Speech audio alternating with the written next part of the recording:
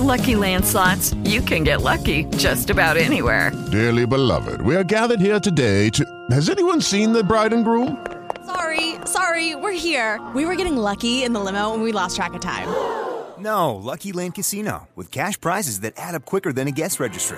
In that case, I pronounce you lucky. Play for free at LuckyLandSlots.com. Daily bonuses are waiting. No purchase necessary. Void where prohibited by law. 18+. Terms and conditions apply. See website for details. Blog Talk Radio. Ladies and gentlemen, damas y caballeros, leave it in the ring.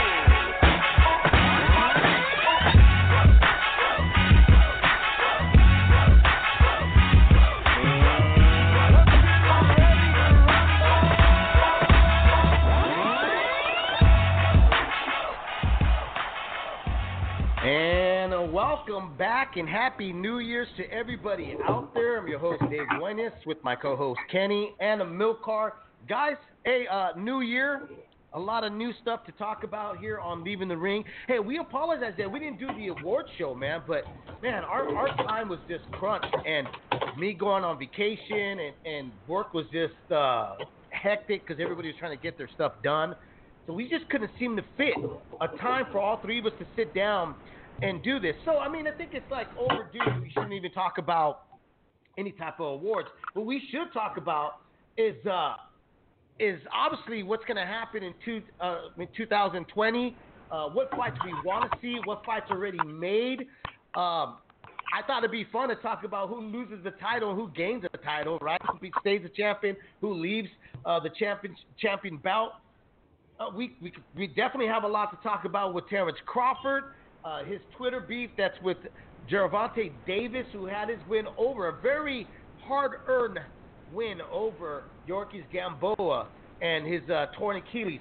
So we do have a lot of stuff that we can talk about here on Leaving the Ring, and obviously we're going to get to those subjects that I just mentioned right now. But I want to say Happy New Year's to everybody. I hope everybody had a safe and wonderful New Year's Eve and day. And I just got back, so I'm a little I got to tell you guys, I'm a little tired still. I got off the plane, which I got to give United Airlines thumbs up all the way because they had literally 6 hours of, well, it was like 6 hours and 20 minutes that I was on the flight from Florida back here to California, and they had every fight from PBC on the television on my, where I was sitting at. The headrest behind the other seat in front of me, there's a television there. So I was able to watch, Manny Pacquiao and Keith Thurman again, Deontay Wilder versus Fury, the first time, the first go. I was able to do, and really enjoy it, and it made my time go faster that literally, guys, I didn't even want to get off the airplane. You know what I mean? Because I was like, the Williams and Hurd fight was about to start, and I was like, let me, man, let's see if we get delayed before we land. And no, we ended up landing, and I couldn't watch it was like they were doing the announcement, the ring announcement before I could see them get into the first round. So there you go. United Airlines, you guys want if you guys are flying out, I highly recommend using United Airlines there. Look, I'm doing them a little short bit for them, and they're not even paying my ass. What a sucker. What a sucker I am, man. Anyways, you guys want to call in, certainly can, 347-215-7598. We are trying to pull up the YouTube link so that you can see our ugly mugs on the screen on YouTube. So just work with us. We're still shaking off the ring rust here because it's a new year. So it's not leaving the ring if we don't have any technical difficulties here on the show live. Anyways, let me see if I got my co-hosts with me. Let's see. Amilcar, are you there? I am, but I can't really hear you too well. I'm waiting to get online properly with Blog Talk.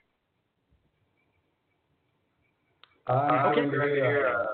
You're fine. Let me know my voice is fine. Kenny sounds like a robot right now. He's got like 1,000 echoes coming from behind him. I don't know if he brought his army with him. I can hear you now. Can you hear me, David? I can hear you perfect, bro. All right, awesome. Yeah, there's a problem essentially between Skype and Blog Talk and Google, but I'm working with Kenny to sort it out. So, yeah, I just want to wish all of our listeners a happy new year.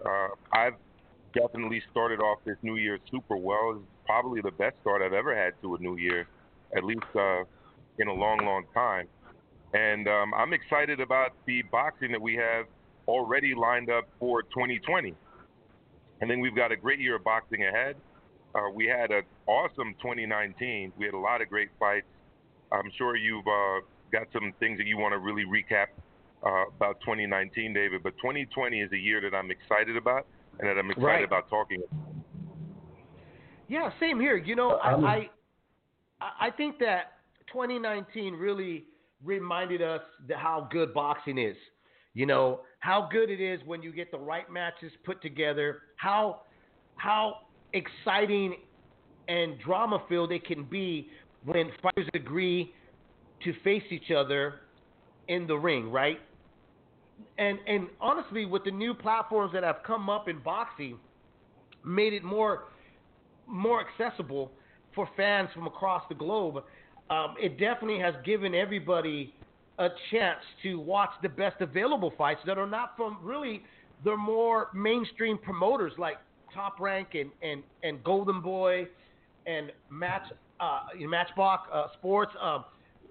To me, it's kind of given like the World Series of Boxing a chance to get that global exposure that we all want to see happen, and it's kind of generated some old stars back to becoming new stars, and some guys that probably would have never been heard of because HBO had made their farewell goodbye in 2018, that they had been given a platform now that they're able to be witnessed and now have the potential of coming up of getting those bigger fights. So it's been a good year for 2019. I'm really looking forward to what's going to happen in 2020. Absolutely. Yeah, I mean, the first major fight we obviously have on the horizon is the rematch for Wilder and Fury that's already been signed and confirmed for February 22nd. The promotion has kind of been criticized a little bit because they didn't have a big press tour, but it's such a big fight that it really sells itself to the hardcore fans and even the casual fans. And with Fox and ESPN doing a joint pay-per-view and putting their muscle behind it through college football games, through the Super Bowl, and through things like SportsCenter, and I'm sure skipping Shannon on FS1, this is going to really be a big event, and I'm already really looking forward to it. Yeah, no, I agree, man. The thing, I think the only thing which every year is obvious is the concerns of what fights are finally going to be made. The fights that boxing fans really want to make happen, that want to be made happen, and not just fantasize whether or not who would be the real victor in a fight that shouldn't be considered as a fantasy fight, meaning Crawford and Spence, Wilder and AJ, Fury and AJ, vice versa, so sorry, I'm getting texts here like crazy here. That's the only concern that I always see among all fight fans is getting the fights that we hope for and want for every time out, But other than that, I think the start of the new year being that some of the fights that are already on schedule are really a good start for boxing fans. Yeah, and in terms of the fans, I think patience is kind of needed. If the goal is to find out who the best heavyweight is, the undisputed heavyweight champion, there's 4 belts out there. AJ, obviously, because he defeated Andy Ruiz in the rematch, owns 3 versions of the title. Wilder owns the WBC version, and Tyson Fury, claims status as the linear champ. That fight is signed. The real dilemma is what is going to happen with AJ, because he's up for 2 mandatories. Apparently, both the WBO, which is mandated Usyk, and the WBA, which is mandated Kubrat Pulev. Sorry, the IBF, which is mandated Kubrat Pulev, are both wanting to enforce these mandatories. And, you know, he may end up having to drop one of those 2 titles. But if he can get through both of those fights in 2020, and we get through the next 2 Wilder Fury fights, because apparently they've signed for a rematch to the rematch, we will hopefully, if we can be patient, see a unification fight in 2021. And I know 2021 seems like it's way far off, but guys, we're in 2020, and a few years ago, 2020 seemed like the distant future. I know it does, right? And then Right. And then it's right there. It's right in front of you. You know. Let me ask you this really quick. Yeah. You know, going off a topic we were just bringing up right now is the introduction of the show and stuff. But you know, I always said this. I never really care for fighters bickering over social media, but Yeah.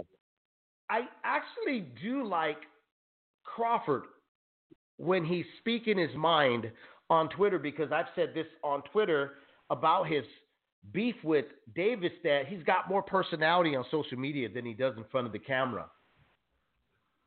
But here's the thing, though. Here's Or the in thing. person. Here's my right. He's got more personality. It seems like he can get whatever's in his head and then whatever his thoughts and his feelings. It seems like he can get that a lot quicker and a lot more clear on a social media platform.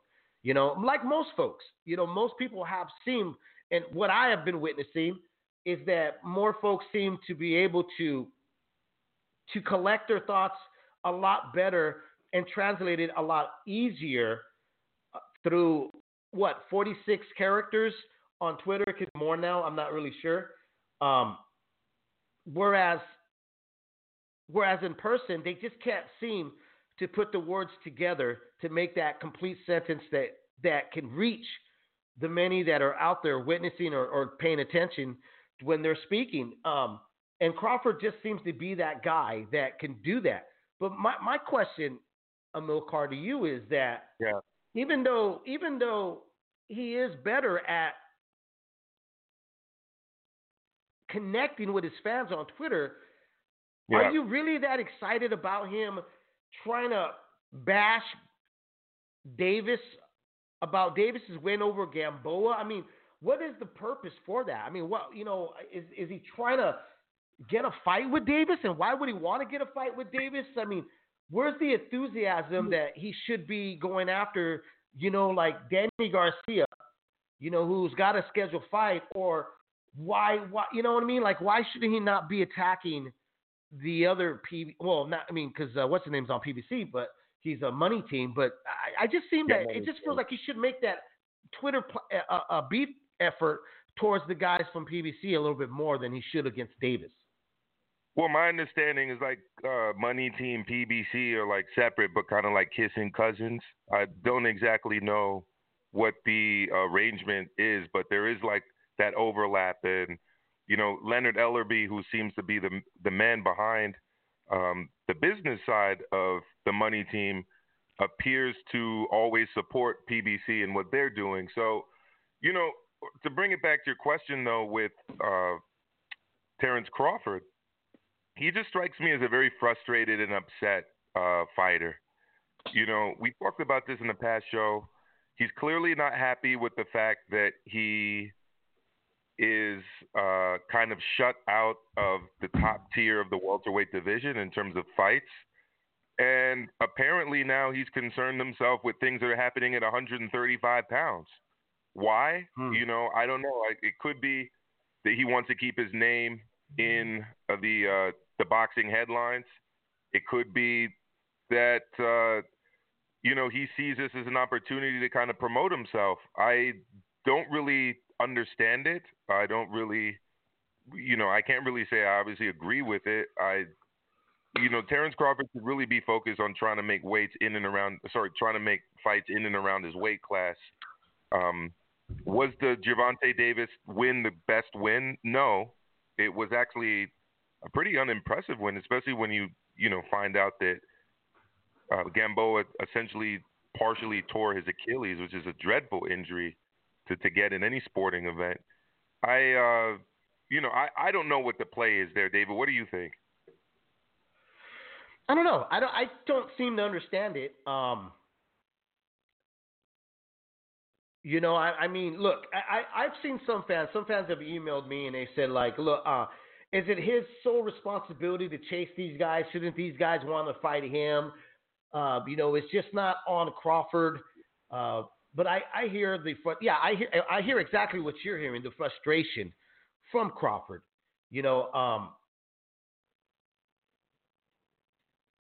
I'm sorry, man. I'm losing my train of thought here. We got a million things going on at once, so I'm trying to keep focused on what we're talking about. Yeah, so I can't answer the text. He's frustrated, David. Just to piggyback on what you said, he's definitely frustrated. He hasn't really had a major fight since he's been at 147 pounds. He won the title from Jeff Horn. He's defended it against people that he was expected to, just dominate and overpower. In his most recent fight, he's, by many people's view, kind of struggled a bit for a while with a guy that he was really supposed to just dominate. And, it could be deflection, it could be promotion, but regardless of what it is, I don't think that it's worthwhile. I just feel that Terence Crawford, like you guys said, is frustrated, but he should be frustrated at himself. He signed with Top Rank, nobody else did. He's the only one in Top Rank. It's his fault. He could call out whoever he wants to call out. It's not going to get him the fights. If he wants to get the fights, then he needs to sign as the B side and the lesser side of the contract or something to get the bigger name fights. Stop trying to be big dog, talk big fight, and then also demand big money. You're talking big fight. You're talking about you could beat anybody up. Well, you're on the wrong side of the fence, buddy. Sign a contract where you're going to take the lesser end of the cash deal and get a chance to fight the big dog. It's simple in my eyes. By the way, what Terence Crawford is doing around my way, that's called Twitter fingers. You don't talk shit in person, but you talk shit on social media. That's called Twitter fingers. Although he could definitely back his trash talking up.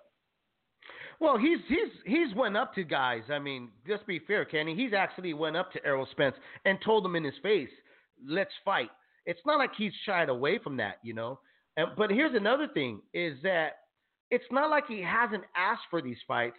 The thing is that I don't think his frustration shouldn't go towards the fighters from PBC. His language of across the street, he went along with that language, and Errol Spence started bringing that up. And when at one time I believed he was honest about, I'm willing to cross that street. But when your fight is being offered, when Porter and the PBC universe are saying, hey, fight Porter first, to me, that's the bone that they're throwing at him to see whether or not he's serious about Errol Spence. Errol Spence has got to come back, recoup. He's still got to, get healthy before there's real talks about it. So I think, in my opinion, the incentive was fight Porter first, because Porter's willing to dog out with anybody, whether how good of a friends we are. Porter's about his business. Porter's about his legacy. And when Crawford started going into, I don't need that fight, I'm not interested in that fight, that to me was the crushing. That was the crush of the whole conversation, in my opinion, where I was like, okay, see, don't start barking loud. And when somebody finally comes over and opens up the cage, you decide to say, oh, guess what? It's too cold to go outside. I'm gonna stay on my pillow and my blanket. That's my problem with Crawford. I think Bob Arum would be willing to take on the Porter fight. It's not the contract that's stopping it. It's now literally you have to point the finger at Crawford. He's being a bit of a spoiled brat by saying, I don't want that fight. Whatever reason, he's my friend, he's this and that. Well, your buddy just showed right now he's willing to throw that out the window for one special night of them two getting in the ring. Well, yeah, and I mean, his dad, trainer, coach, manager, Kenny Porter has said they're open to the fight. He's made that clear publicly. Now, maybe he doesn't want to pick up a fight against a guy that's coming off a loss, but it was actually a very good loss. It was one of the better fights of 2019. And, he has this term that he uses where he's talking about people, eating off of his leftovers or whatever. Maybe he kind of looks at Porter as that. But really, what are his options?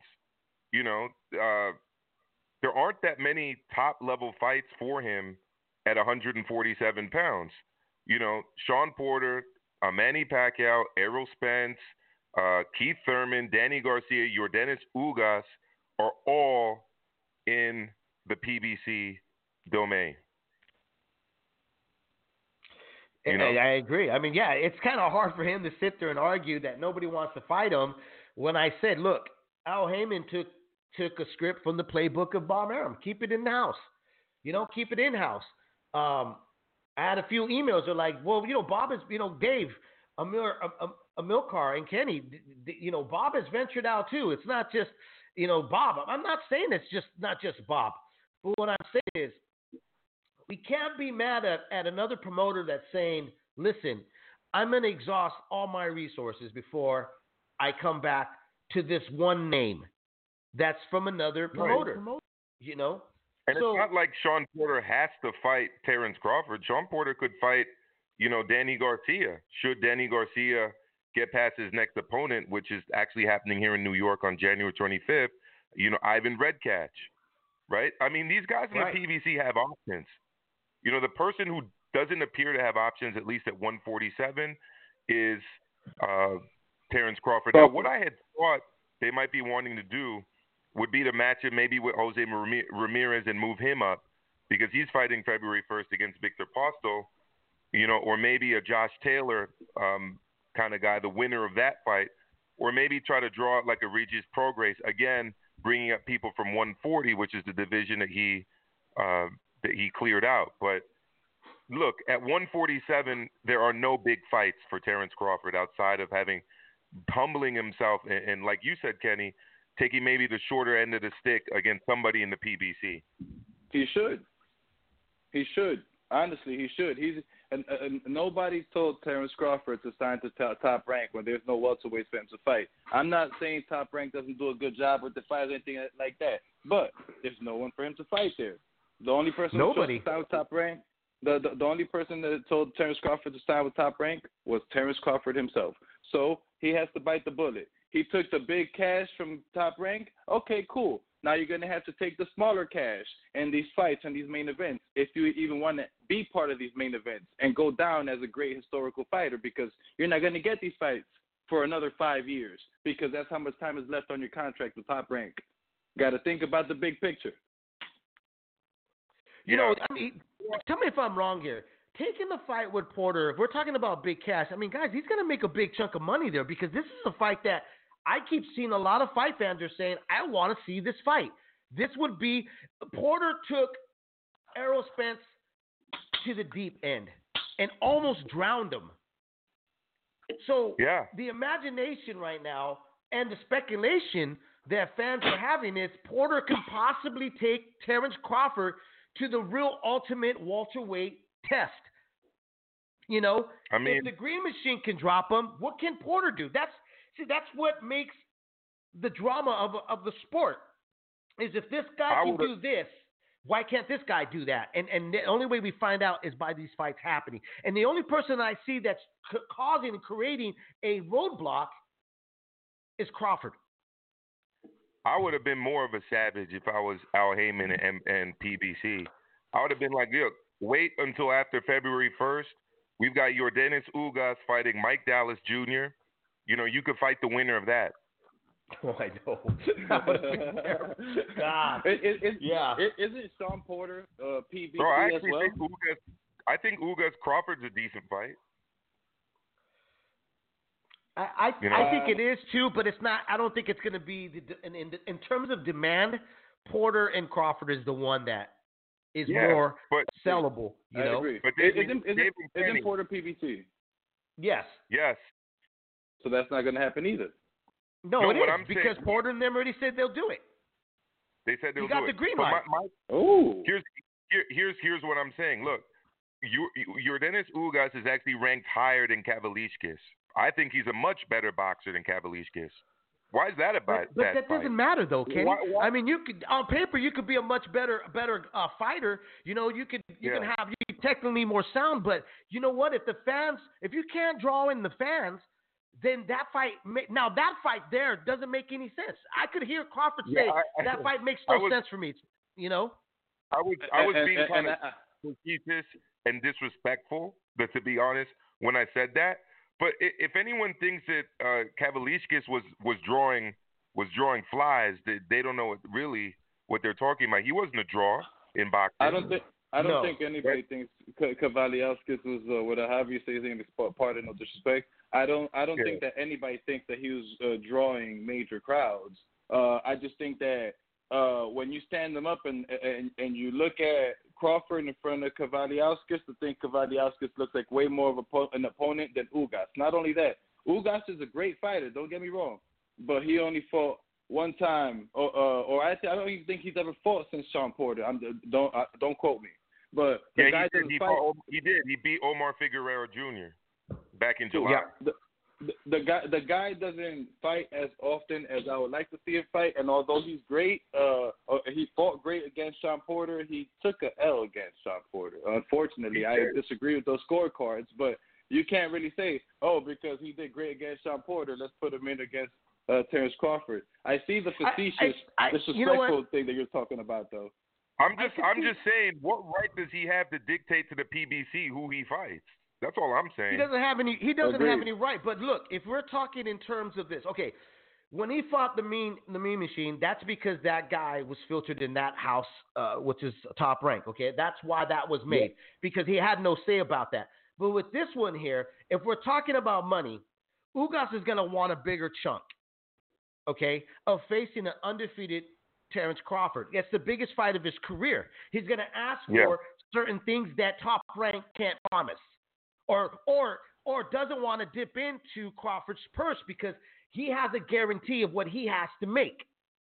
That's what I'm saying. The Ugas one wouldn't make any sense because the Ugas wants a bigger chunk of the purse, and PBC obviously is going to bat for that guy.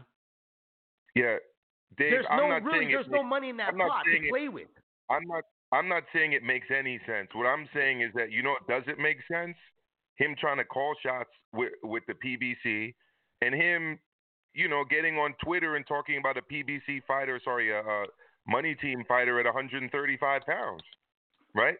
I threw out a ridiculous scenario. It makes no sense. He's throwing out ridiculous scenarios. It doesn't make sense. It doesn't make sense at all. I don't know if it's frustration because these guys won't fight him, or is it frustration because he's seeing the light of what happened when he inked that contract with Bob Arum. There's a lot of scenarios. I mean, look, we're just making assumptions here. We're not saying that we know exactly where the road is leading to. But what I'm saying is, if anything, Sean Porter, whether it's where it's going to be, the attendance of people showing up, and the money that's being involved, that makes complete sense. So to hear a fighter that's been asking to fight Errol Spence, and maybe that's what it is too, guys. Maybe it's that he only wants to fight Errol Spence. He doesn't want to fight any of the other guys from PBC. He only wants to fight the guy that is also has grips on the throne of the welterweight division. That's the only visible person in his mind right now that's in way of his greatness. Maybe that's what it is. Fighters are very stubborn. Fighters are very superstitious, and maybe he feels I can't face these other guys. My motivation probably won't be there. This is the only guy that I want to fight at PBC. But then contradicting, because you're facing a lot of other Joes that shouldn't have gotten that chance to face him. Just so much stuff in boxing. It's frustrating, but at the same time, we all hope that whatever road these guys are going, they're eventually going to meet, and it's going to be electric. I'm not quite sure. Fight fans, you want to call in 347-215-7598. Let's talk boxing here on Leaving the Ring. Let's go on. Yeah. I was just going to ask you a question, David. Instead of talking about I mean, it's interesting, and I enjoyed talking about it. But we've got Jesse Hart, Joe Smith Jr. January 11th. We got guys signed up to fight. There's actual guys who signed their names to fights that I think are worthy of discussion. Do we have a caller? Right. No, we can take some time. Go for it. What do you want to talk about? All right. So Jesse Hart, Joe Smith Jr. It's taking place not too far from us here in New York, actually, on January the 11th. Joe Smith Jr. is known as a power punching guy. Right. Jesse with only Hart, a right hand. With only a right hand. The same right hand he used to ice Hopkins. Right. And honestly, as a Bernard Hopkins fan, guy who grew up watching Bernard Hopkins, that was actually a sad sight to see him ending his career like that. But Jesse Hart's a smaller guy who's kind of come up into the light heavyweight weight class. What do you think of that matchup? It's not the most exciting matchup, but what do you think?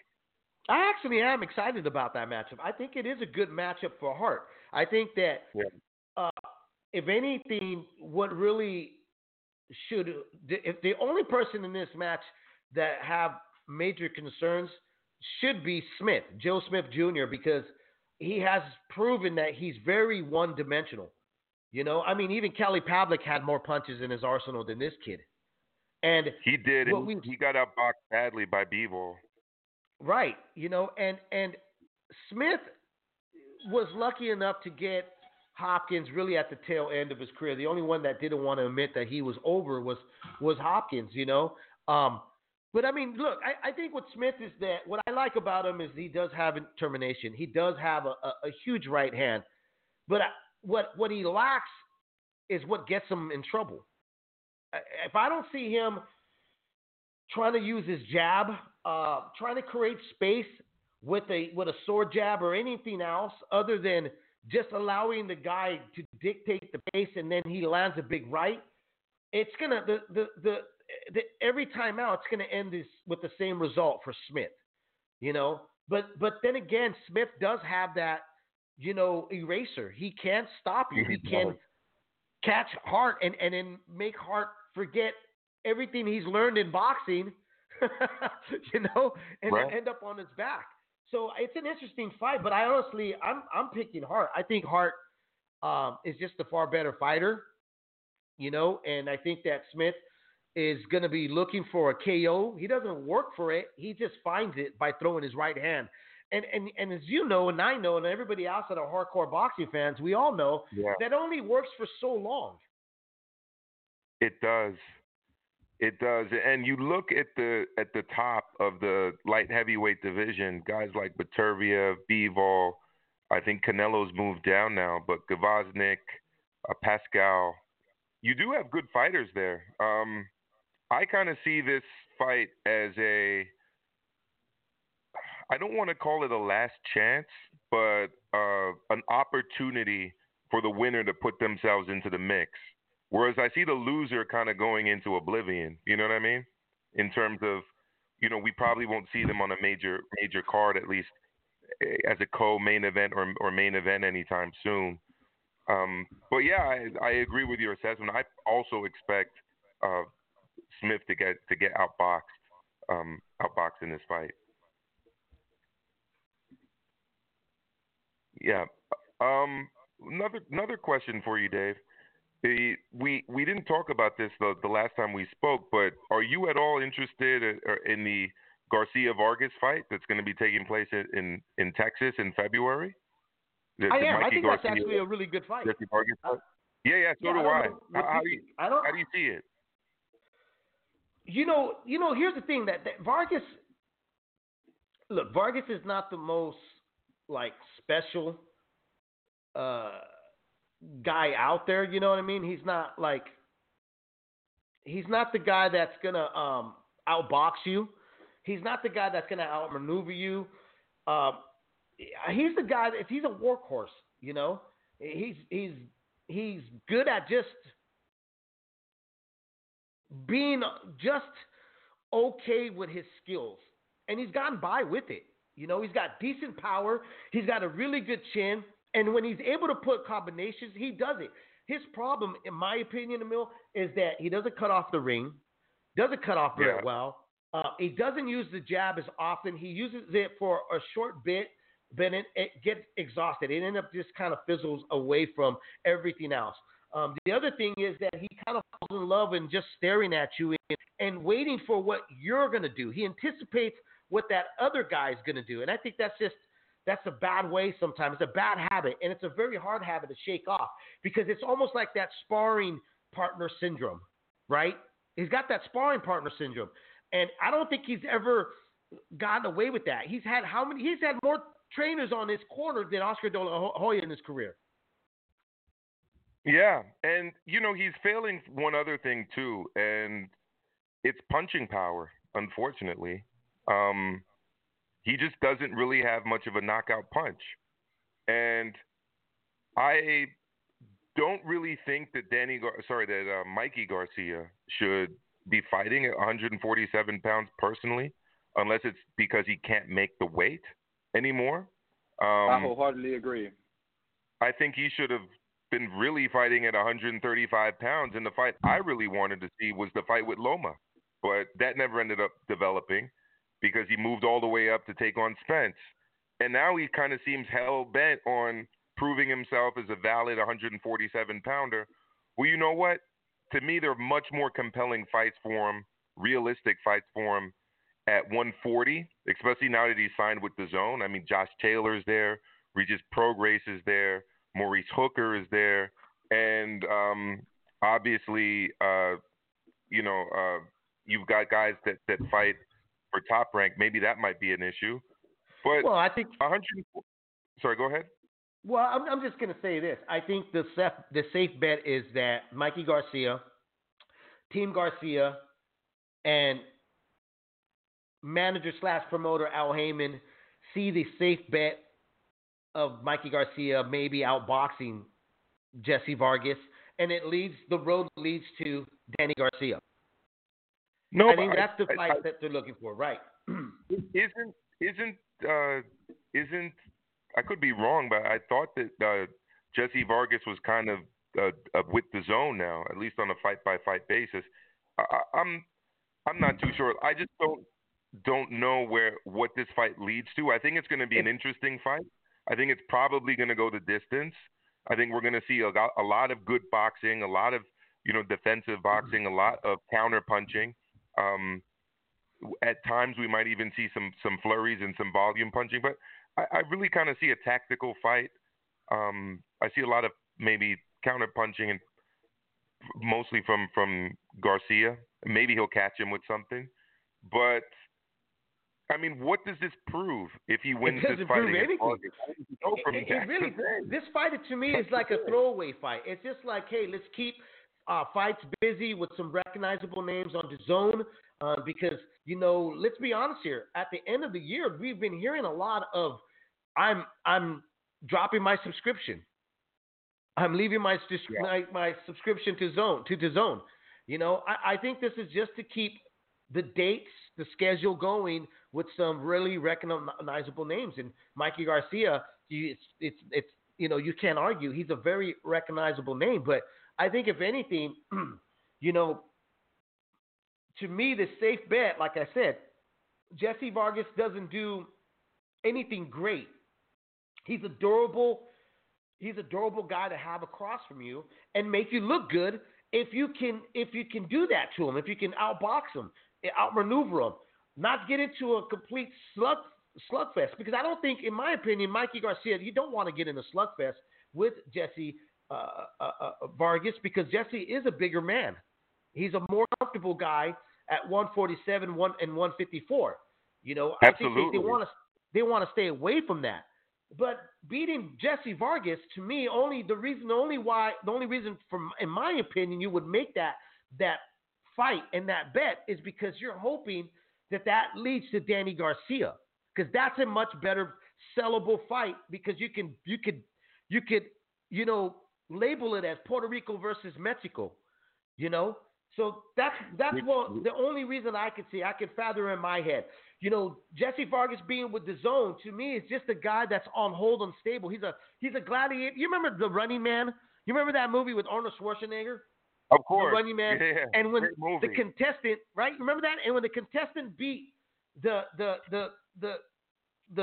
supposed superhero or hero, the telecast, if they beat him, they called on the next soldier to come out. That's what Jesse Vargas and anybody else signed the Zone exclusively to the Zone. That's exactly what they are, man. You know, that's all they are. They don't have any. David, that is a brilliant analogy. I don't know where you pulled that one from, but that's absolutely brilliant. No, that's pretty much exactly what they are. You know, next man up. Who are we going to pull next out? Next man up, exactly. Right. Exactly, man. You know, hopefully, yeah. So, look, I kind of like you said, he's a smaller guy. I expect him to try to outbox. I expect him to kind of try to counterpunch his way to victory. But where does the victory take him? I don't really. I honestly don't know. Quick question for you, Dave. Luke Keeler is getting an opportunity to take on Demetrius Andrade. Thoughts? Is this going to go? Similarly, does this do anything for Andrade's career? You keep mentioning these fights that got me yawning, buddy. I'm not even. I haven't even said a comment in a while because I'm over here like, whoa, man, this guy had. I can only imagine our listeners right now. They're like, whoa, this is boring as hell. These fights that these guys are talking about. But I know what you're doing. Shedding light on all the cherry picks and all the jokes. I like Demetrius, man. I don't know why you don't like him. I like Demetrius Andrade. I like the pure style of boxing that he brings. Yeah, is he exciting? No, man. But you know what? I don't know about you guys. Well, actually, Kenny just laid out how he feels about certain styles and stuff. But I sometimes like to break from brutality. I sometimes like to be reminded what boxing it really is, which is a sweet science of hit and not get hit. You know, I think that we live in a generation now where everything's such fast track that if it's not today, it's not right now, at this moment, then it's not good. You know, Demetrius to me brings that, they embodies the old school guys that really try to learn that art form of just throwing punches and being able to slip through the cracks and not be touched, you know. Nassim Richards used to say, swim without getting wet, which I never understood what that analogy was. But but there's fighters like Willie Pep, Pernell Whitaker, even like Jorge Paez, the clown prince of boxing before he started getting hit while he's older. Those guys really showed me what boxing truly was supposed to be. You know, that's what separated the prize fighters from the brawlers.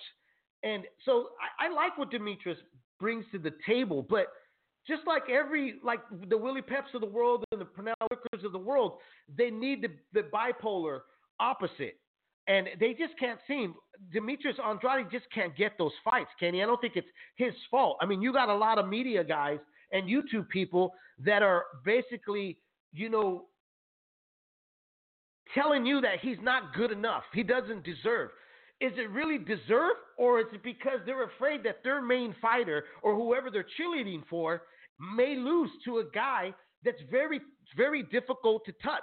He's not like Lomachenko's a hard dude to touch, but Lomachenko, what makes Loma special is that he's willing to take certain risks to be great. Can you say Demetrius is not willing to take those risks? I'm not sure, because guess what? Those risks are not willing to give him that risk. Exactly. I mean, look, there's 4 champions at middleweight. Actually, there's more because of the bullshit that the WBA does. But you've got Demetrius Andrade. You have Gennady Golovkin, who beat Deverenchenko for the IBF title. There's WBA champ Canelo Alvarez, super champ. Then you have WBC, which is Jermall Charlo. Then you also have the WBA regular, who's Ryota Murata from Japan, who won his last fight. And then obviously there's Chris Eubank Jr., who won the WBA interim title. too many titles, too many people. But does Demetrius get any kind of shot at any of these guys at middleweight? You know, again, kind of the problem that Terrence Crawford is facing is similar to. Actually, it's a little bit different because a lot of the people that are in his weight class and in his division, are with the zone. But it's just people not wanting to fight him. I kind of only see an opportunity here if he decides to move up. I don't know really if that's fair for him, but do you guys realistically see any of the people I just mentioned agreeing to fight Andrade if he beats? I don't see it happening anytime soon. To tell you the truth. No. I don't. I mean, look, Canelo. I don't think, and people are going to say Canelo's ducking him, but I think what it is with Canelo is it's over, it's done. I've faced, Erislandy Lara. I faced Floyd Mayweather. I've what's his name? Austin Trout. Yeah, I faced guys with the similar styles, and guess what? I think he's finally realized that those styles just do not fit him well. I mean, I've said this numerous times. When he fought Gennady Golovkin, his success was when Gennady decided to fight like a true European/Mexican style, right? Coming forward, willing to trade. But when Gennady Golovkin was smart enough to see that I'm not winning this bull versus bull. Our horns, I'm not getting the better up on him with my horns. I need to start and become the matador. And when he started doing that, the Ole was for Gennady Golovkin. It was Canelo that was now struggling to catch up, to cut off the ring, to put damage to Triple G. And that's why those fights were so close, so intriguing. That's why fans are asking for a rubber match. So I don't see Demetrius getting that opportunity against Canelo because right now, Canelo is at the top of the hill that he can do. Arnold Schwarzenegger said it best, when you're on the top of the hill, when you're the lion on top of the hill, you decide when you want to come down to the valley and pick what you want to eat. When you're king, you make those decisions. And when you feel like I can eat this or I can eat that. So Demetrius, to me, has to pressure the other belt holders to face him and hope that the cash money cow takes notice of him and says, okay, all right, you've been waiting long enough. Let's do it. I don't see Gennady Golovkin doing that either, unless Gennady just finally gets over his obsession over Canelo and realizes that there are other guys out there that could potentially help him write up his legacy. I don't know. Canelo's like Glenn Close in Fatal Attraction, chasing after Michael Douglas, to use a movie analogy. David. Well, he needs to make Demetrius his bunny rabbit in the boiling pot. Yeah, he needs to start bringing around the bunny rabbit in the boiling pot. Right? Yeah, I mean, that's the only way. Look, I think that or rematch the kid that he struggled with. Derevyanchenko. Derevyanchenko. Rematch him. There's a meme right now that's out of the Narco series from Netflix. You ever seen that? With Pablo Escobar, where he's just like standing out and he's like looking out in the distance, and he's sitting on the bench. He looks all sad and all that. That's what I kind of vision what the Gennady Golovkin fans look right now, because they're just like, man, when is he going to fight son? So when is he going to announce his next fight? When is the next big thing for the Gennady Golovkin? Don't get me wrong, I like Gennady Golovkin. I know he's turned off a lot of people, but I like what he does in the ring. Outside the ring, his decisions of waiting for Canelo, to me, it really has hurt all the possibilities of what he could be right now, because he's been so hung and obsessed. He's like I told you before, he's become Marquez for Pacquiao. I'm very happy that you're referring to the man as Gennady Golovkin and not Triple G, because that's starting to seem like two different people to me. Triple G was the guy that was in the ring knocking dudes out left and right. Gennady Golovkin is this new old version that's ducking and dodging. I mean, he was always supposedly ducking and dodging, but Gennady Golovkin is this new old version that kind of looks washed up. He ain't knocking people out left and right, and he just looks slower in the ring. He's getting hit a lot more. He's getting marked up. He's just not as He doesn't have the same ring generalship he did before, and he's just not he doesn't seem like the top dog anymore. Well, when you're fighting guys that are actual elite fighters, it changes everything too, Kenny. When you're fighting guys that really are true 160, it's very difficult to not. I mean, it's every champion that finally faces real true competition. You know, you're supposed to blow out the guys that were put in front of you for a stepping stone, right? You're supposed to do that. But when you finally start stepping up and facing guys that are real middleweights or really in their prime, it's very hard. I don't knock Gennady Golovkin for not knocking out these guys. You know, I think that we're – go ahead, Amilcar. David, what I heard Kenny say was that Golovkin went from being Gennady triple gangster Golovkin to Gennady money Golovkin. Is that kind of accurate, Kenny? I like the sound of that. Wow. You know, that was the aura that he had. Nobody wants to F with this guy. He will knock out anybody in front of him. You know, he's destroying people left, right, and center. But as you put it, David, this is a guy who early on was being fed lower-level competition. And as he got into the higher echelons of the sport and of the division, you know, the blowout victories started to become razor-thin decisions for his opponent. You know? Right. That leads me to a question. Yeah. What high-level opponent has Triple G faced? Okay, I know two of them. Canelo and Derevyanchenko. Okay, who else besides that? Well, he fought a Kasim Uma.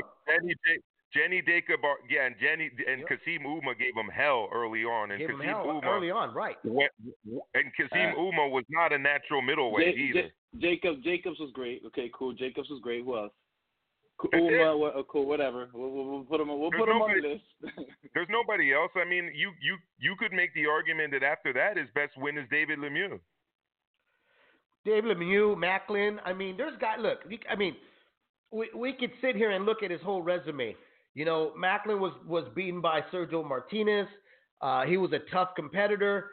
But these guys weren't ever destined to be, you know, the next big thing in the division. You know, the thing with Gennady Golovkin, he was being fed guys he was supposed to beat. Why? Because he was waiting for two things. Guys to finally fight him, and he was chasing the money. Even before the whole aura of him, he could knock out anybody. He was chasing the money. I mean, let's not forget, you know, when he was climbing up the rankings, he was on Leaving the Ring saying, him and Abel Sanchez, when they were a team, they both were saying, we'll fight Andre Ward, we'll move up to 168, and we'll fight Floyd Mayweather. We can move down. We can do up and down. We can do the wish-wash. We can do whatever you guys want. You know, when they were on Leaving the Ring, they said, we don't want Miguel Cotto. We want the WBC belt. It just happens that Miguel Cotto has the belt. We don't want, you know, and it just moved on more and more and more. You know, so even then he was chasing the money. Even then he understood that as a prize fighter, and you can't knock him for this. I mean, come on. That's why it's coined prize fighter. They're fighting for a big prize, you know. But what I'm saying, my argument is this: don't be surprised that he's not knocking out guys right now in his career, because guess what? Now he's facing guys that honestly are trying to stay where they're at. They are the best. That's why, to me, it'd be a very impressive win if he rematches Derevyanchenko, knocks him out, or he takes on Demetrius Andrade, because right now Demetrius Andrade is in the same shoes that he once was in. Not in the same shoes of saying that he knocked everybody out, but in terms of claiming, I'm the guy that nobody wants to fight. Gennady Golovkin should have a little bit of a soft heart in that part and understand what Demetrius is feeling right now, being that nobody wants to be in the sandbox with him and play with him at all. I agree with that.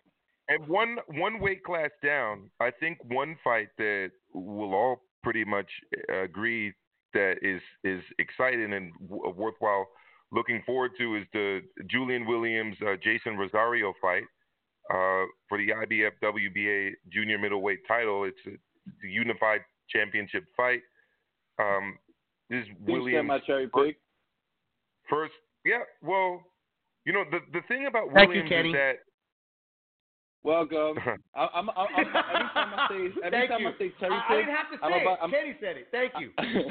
I'm about to start popping up cherries on the screen every time that any one of us gets cherry pick. Cherries gonna start popping up on the screen. You're not interested. Well, look, is it a fight of the year candidate fight? Are we expecting something like that? No, but you know, it's a fight featuring a unified champion in a division, Kenny, 154, that I know is one of your favorite divisions because we actually spent a while talking about that yesterday. So I thought that you might be interested in, but why don't you explain why you're not interested in it? Well, he should be fighting some of the bigger fish. You know, if anything, I would much rather see a rematch with Hurd. You know, I would much rather see I forgot his name. Erislandy Lara. I would much rather see Harrison, Charlo. You know, the list could go on of names that I would much rather see that are better opposition for a unified champion at 154. You know. What happened to Hurd, man? I mean, seriously. He's gone incognito, guys. He's gone. He really has, bro. You know. I don't know where. The worst thing about it was that I haven't seen him sparring. I haven't seen him give an interview. I haven't seen him box anything, right? Then the first interview that I see him give is an interview, him talking bad about Charlo, saying that Charlo is too emotional and has no heart and that's the reason that Charlo's going to lose. He should be focusing on getting his belts back and getting his heart back. He just got beat up badly. That's we know what though. Look, when you're beat up that bad, and we got to admit, Williams took his soul. He did the Mortal Kombat. You know what I mean? He did a Mortal Kombat on Hurd. It's really hard to come back from that. It's really, really hard. I'll be surprised that Hurd isn't even the same. You know, that's got to be really just. He's got to be waking up in sweat that Williams was able to fight his game plan and push him back. What was that? I said it's a serious blow, and honestly, it's the only reason I kind of give Anthony Joshua a pass for fighting the way he did against Andy Ruiz, because it had to be very difficult to get off the floor so many times, get humiliated like that in New York, and then have to go back and fight the guy that did it to you. And to his credit, he was able to do it.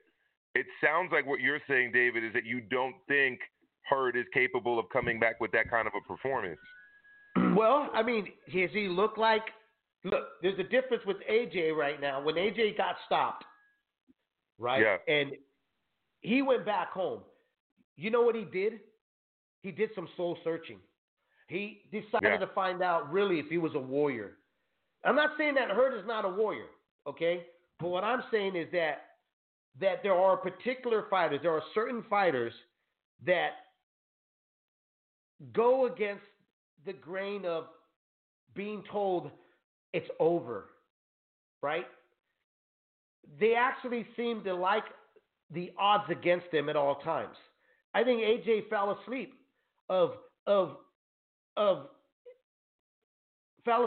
that boxing can change.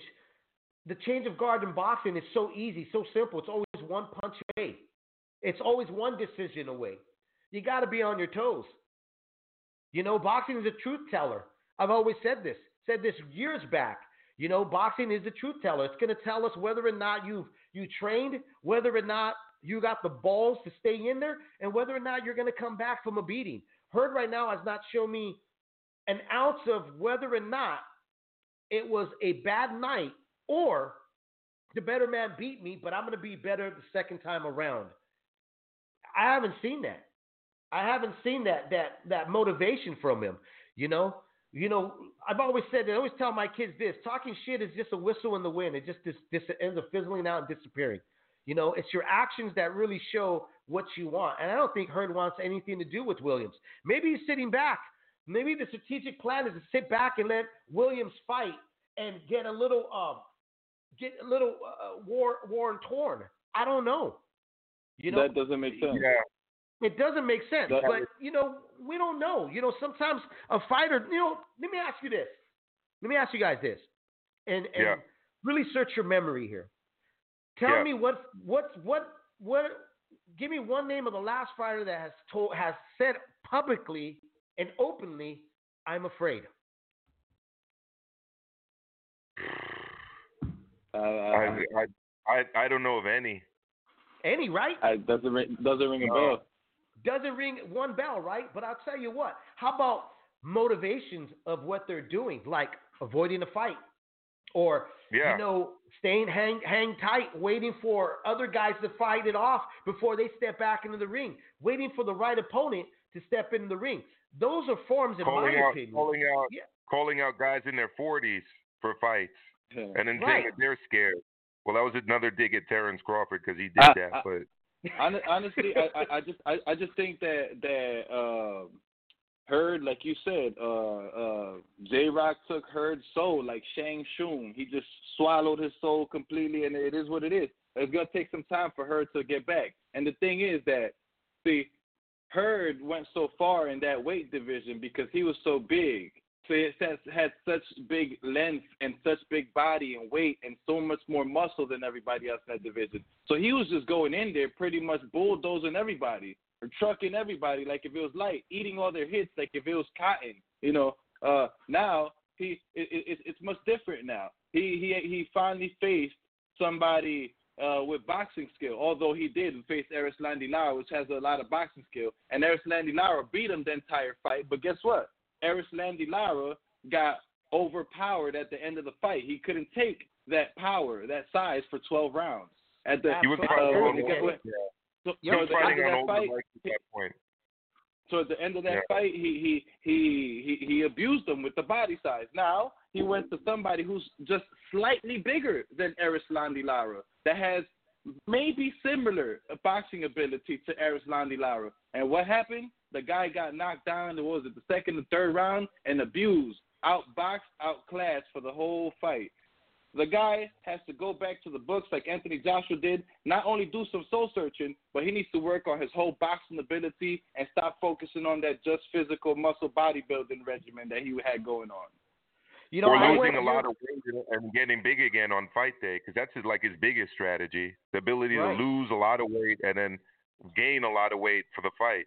So I take it to mean that you both think that this is a win for J-Rock, right?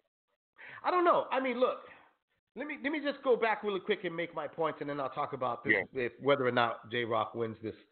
I think he should, but here's three things that we need to point out. One, J-Rock came with a good game plan. They actually studied tape of Hurd. Okay? Yeah, great game plan. Second one was they asked for testing. Think about this. Hurd didn't test when he fought Erislandy. Hurd didn't test any other time. The first time he tested, guess what? He seemed like a normal sluggish guy. Didn't seem like the normal Hurd that comes on, brings on the train. I'm not saying that he was on anything, but I'm also saying, though, that for some reason, testing obviously made him something that we were not used to seeing. Here's the third thing. When I started covering the sport, I went down to see Jack Mosley. And at that time, Jack Mosley and Shane Mosley, his son, were really campaigning hard to fight Floyd Mayweather. But instead, they were going to take on Antonio Margarito. The major concern was because Antonio Margarito had just bulldozed over Miguel Cotto, which a lot of folks that Miguel Cotto should have had won that fight, right? So I'm sitting across Jack Mosley, and I said to him, what makes you guys believe, because Shane has not looked in the best of what he used to when he fought like Adrian Stone or when he beat Oscar De La Hoya. He doesn't look like the same guy. He's an older fighter, and he tends to throw one punch at a time. What makes you guys think this is the match you guys have been waiting for and wanting? Because he told me this is the match we wanted. When Golden Boy offered, we jumped on it immediately. And he said two things to me that were very interesting. He said, one, Shane Mosley from Pomona. All we've ever fought are Mexicans. We love Mexicans. We grew up around Mexicans. We know their style. Shane is in a lot of ways, is Mexican, Dave. Two, when you have a man that's overly confident, when a man that's been able to go out there and destroy guy after guy or win after win, confidence sometimes can be a man's worst enemy. Why? Because they oversee a lot of things. Hurd, going back to Hurd and Williams, I think that was one of Hurd's biggest problems. He was being told he was the next Antonio Margarito. This guy was bulldozing over everybody. Maybe he didn't pay attention well enough of what J-Rock was bringing to the table and oversaw everything that J-Rock was going to do that night. That's why he couldn't adjust. But I think, too, a little bit with that testing, throw it in there, and guess what? We just had the right potion. Yeah, and I agree with every one of those points, Abe. They're all great points. The other thing I'll say about Hurd, have you ever seen him adjust his style to an opponent that he's fighting? He never had to. It seems like every fight is just a war of attrition where he's going to eat and eat and eat and then start to land. Glutna, isn't that what you call it? Gluttony or whatever? The sin. Gluttony. Well, actually, he actually ate a lot of punches and then would, wear his opponents down. It was a style that I never ever thought would be long sustaining for him. I mean, I've never seen anybody in boxing sustain a career off of being way bigger and way more muscular than the other guy and take that into their 40s. I've never seen that go far. No, not at all. So again, J-Rock, Kenny, you said you're not that excited about it. It sounds like both, David and I think that he's likely going to win this fight against Rosario. I think it's going to be possibly an interesting fight. Just because I kind of really want to see what J-Rock is. I think it is going to be interesting because, like I mentioned, confidence sometimes can be a fighter's worst enemy. J-Rock seems to be on top of the world. J-Rock is pounding at the table that everybody should take testing, which I agree with them. If you're going to fight for the title, you should test. But I also think that if you are asking for that, it should be all year round, not just 3 or 4 months away from the title fight. Practice what you preach. That's what I believe, and I've actually expressed that to J-Rock on Twitter. He never responded back to me, but I said that. Practice what you preach. Why don't you enroll in the year round? I do like that he's campaigning, test and stuff, but do it all year round, Donaire did it, Canelo did it. Canelo stopped from it. Why? Because nobody else wanted to follow suit. Nobody wanted to do it, So I think with J-Rock, to me, guys, is a throwaway champion. And what do I mean by that is that in any given night, I think he can get beaten. There's no solid ground with him. Too. Oh, I agree. He already has been. He already has been. I agree. Right? And this is why I think he's vulnerable, and I think it's going to be an interesting fight. I mean, I expect him to win, but it's not so much of a – well, I always watch every fight anyways, but it's still enough of an intrigue for me. Now, David, I've been throwing out some fights that I have not necessarily got your guys' attention and excitement going, but I think the next one will. Again, it's on the undercard of the Andrade Kaler fight in Miami, January 30th. Tevin Farmer, Joseph Diaz. Oh, yes. 12-round IBF junior lightweight title. I'm buzzed about this one. What about you, Dave? Oh, yeah. I'm really buzzed about this one. I think Farmer originally was taking so much heat from fans, but you know what? He listened. And you got to love a fighter that was trying to think like a business guy. And I don't knock down fighters, man, that think long-term or think about their money, okay, about the investment. Their investment is their hands, their body, right? I never knocked that. Why? I'm going to tell you why, because in the 80s, in the 90s, anytime you would hear a fighter getting beat up and then in the end of his career, he ended up homeless and he ended up with nothing, we would say, man, I wish our fighters would get smarter. I wish somebody would help them, understand the business part of boxing. Well, when they do that, guess what? I mean, you get so many people coming at them going, no, we want you to be stupid. Stay stupid. Stay stupid that you're not getting paid what you're supposed to get paid. And when I hear a fighter go like, no, man, I have a value. You guys got a value. You know, I go to work and I hear this all the time. You know, I'll go to a job and a customer, I'll give the estimate to a customer. I'll tell him like it's $400, and the guy will be like, "Oh man, can't you do it for way cheaper? Like do it for $100." And I ask them all the time. And I shit you not. This is what I really say to customers that tell me this. I go, "What is it that you do for a living?" And I'll have a guy go, "Oh, I'm an electrician," or "I'm an engineer." And I say, "Do you get paid salary or an hourly base?" And 9 out of 10, they're going to say hourly, right? And I say, okay, so when you work for 8 hours and your boss comes into your workstation and says, "Hey, Kenny, I know you work 8, but dude, you think you can clock in only 5? Right? And that's the end of the discussion. That's the end of the discussion.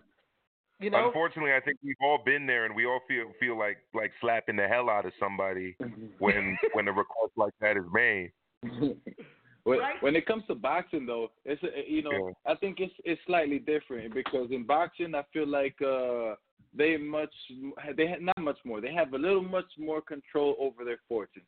For example, think about it like a scale. You know, think about it like a scale, right? One side you have money, the other side you have a Hall of Fame career. You know, you go too much to one side, to the money side, your Hall of Fame career is out the door. Don't even think about that.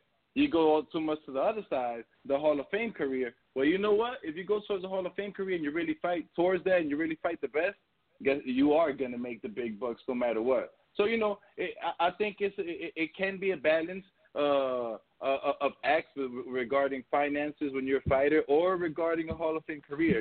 If you just choose finances, you're probably gonna get a good amount of money, but it go down in history as that's a whatever fighter. Like we were saying, that's a throwaway fighter. But if they chase the Hall of Fame career and fight the best of the best as early as possible towards the end of their career, they will be the cash cow, like my dude Canelo. Well, yeah. Look. So sorry, go ahead, Dave. No, go ahead. You go finish your thought, bro. No, I was just going to ask, as JoJo Diaz with the hair color changes and, the up and down kind of career thus far, do you think he shows up for this fight? I think that Tevin Farmer is exactly what JoJo Diaz needed, to bring that fire and to bring that motivation and to get on the right path in terms of being focused and motivated for a fight. I'm expecting him to bring it to Farmer. I hope he does, because I don't want him to show up the way he did with Russell. He showed up like Chris Farley, dude, all like, I'm all ready to go, and didn't do anything. Yeah. No, you're right. You're right. He took that loss against Russell. And I mean, not only did he not take that loss, he got schooled in that loss. Yeah. Yes, he didn't even try to turn it up. And much like you were saying about Hurd earlier, as he bounced back. Now the thing is with Diaz is that he's won 4 straight fights since then, right? Right. Right.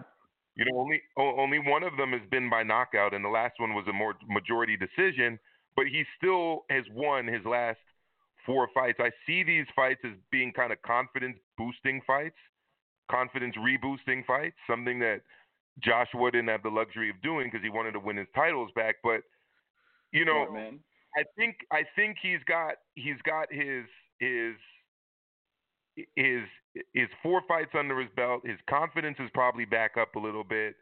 And one thing that Tevin Farmer is not is a power puncher. So at all. Yeah. So I expect him to take it directly to Farmer, and that to me as a boxing fan excites me because I want to see what happens. Well, here's 2 things that can happen though with that. He's not a puncher, but he is a volume puncher. And when you're a volume puncher, with a guy like JoJo, he needs pausing moments to let his hands go because he needs to see he needs to see his target. He doesn't really create angles. He just makes the momentum by the guy coming forward and him throwing the punch. That's why he had such problems with Gary Russell Jr. Is Gary Russell Jr. gave him angles, wasn't really there to be touched, and also let his hands go. he kept them always preoccupied, kept them off his back foot. Farmer can do the exact same thing with that type of style. Keep him off his back of his foot, not allow him to see the target. Could be right in front of him, and JoJo can choke again and end up looking like Chris Farley in one of his Saturday night coaching skits. You know, I like JoJo. Yeah, I think like JoJo could pull it off. Go ahead, Kenny. I'm sorry. Go for it. No, you good. I was gonna say, I pretty much ask the question. Give my 2-second thoughts and ask the question to sum it all up. My 2-second thought is, I would actually like to see Tevin Farmer win because I would love to see Tevin Farmer versus Gary Russell, and that is even more possible if Tevin Farmer wins. Besides that, I don't really care who wins. It's going to be a great match. Lots and lots of punches thrown and lots of punches landed. I do look forward to it. But yeah, like I said, I go for Tevin Farmer, not for any reason besides me wanting to see Tevin Farmer versus Gary Russell. And now the question is, I guess to sum up the thought, who do you guys choose coming out as the winner in this fight? And it's a 2-part question. If you do choose I'm losing catching brain fog. If you do choose Joseph Diaz, do you see him possibly getting a rematch with Gary Russell? I don't see that happening. I think the safe money. You guys know that I always usually like to roll with the underdog. It just makes watching boxing a lot more fun for me. And I've always been the kind of guy that roots for the underdog. Who's the underdog in this one, though? Amilcar? You know, I think Joseph Diaz Jr. is the underdog, David, and I think he's the underdog. I think so too. For the reasons that you gave. You know, the last time he fought a boxer like kind of on this level in terms of pure skills, what was Gary Russell, and we all saw what happened. It was essentially a nationally televised embarrassment for him, and the Tevin Farmer that we've seen now repeatedly on DAZN, which I think has actually been good for him, the fact that he's been on DAZN, that Tevin Farmer beats all of the versions of Joseph Diaz we've seen up to this point, right? The real question, again, and these are where the intangibles come into play, does a different, motivated, focused Joseph Diaz with a game plan and the ability to switch game plans, because, you know, Tevin Farmer can switch hit, he can show you different angles and different looks. Do we see something special? If we don't get a special Joseph Diaz, what we're getting is a Tevin Farmer boxing lesson. That's what I. An adjusted JoJo Diaz, not a special. Yeah. I don't think he needs to be overly special against Tevin Farmer. I think he needs to be an adjusted and clear-headed and think on the fly JoJo Diaz. That's really hard for me, in my opinion, for any young fighter to conquer. We've seen JoJo Diaz grow. From the first time I've seen the kid, I'm like, oh man, this guy is a good fighter. But at the same time, have you seen improvement? I've never seen improvement from JoJo Diaz. We know who JoJo Diaz is. Tevin Farmer, we know who Tevin Farmer is. But the difference with me when it comes to comparing the two is I think Farmer's a bit smarter.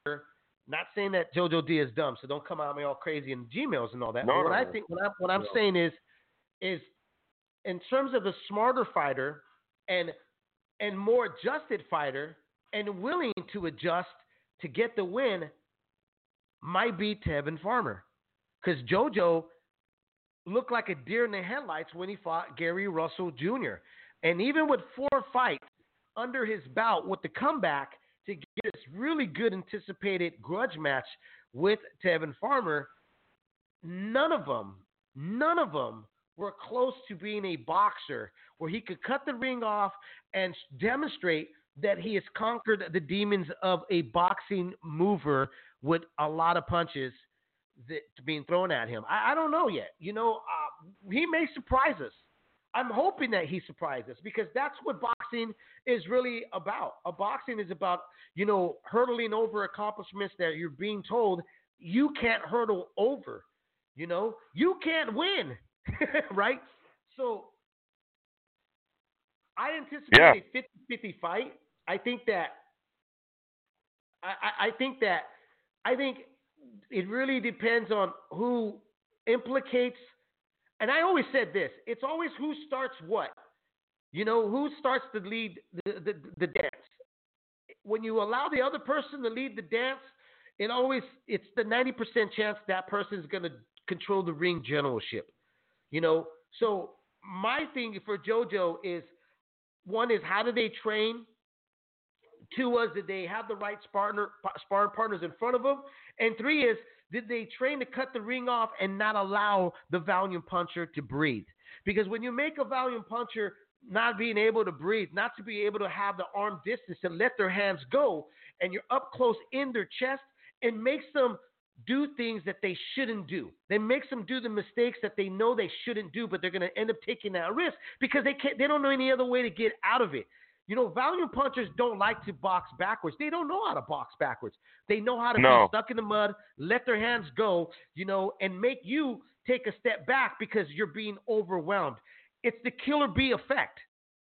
I've Absolutely. always called that. Classic example, you know, classic example would be Santa Cruz Jr. Right.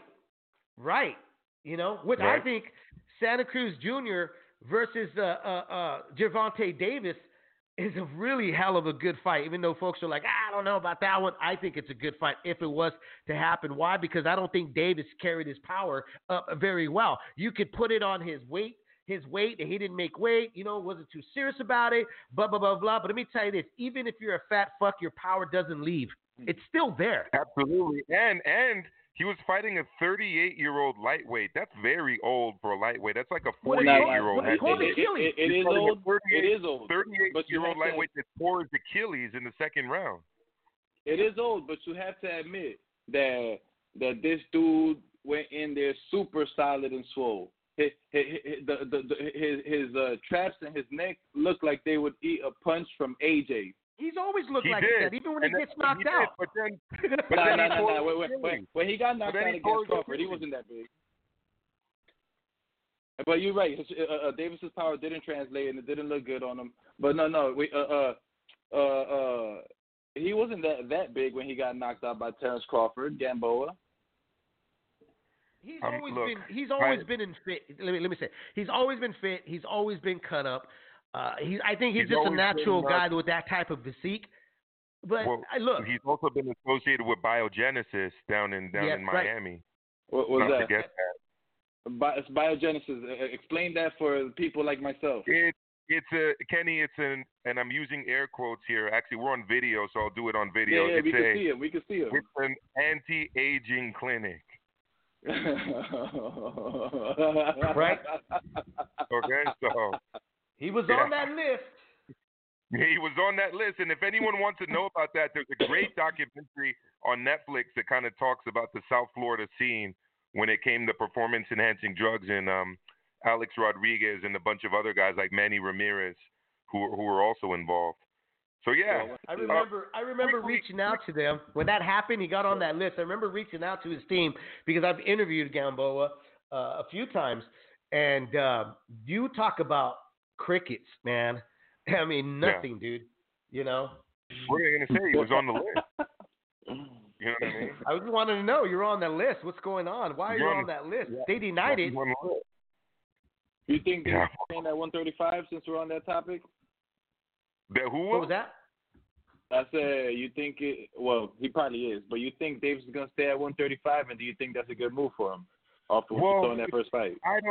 I think he better not think about going up to 140 because the next guy I wanted to talk about, I think right now, would absolutely destroy him, and that's Jose Ramirez if they were to fight right now. And the other beast at 140, he's got no business going up anymore in weight.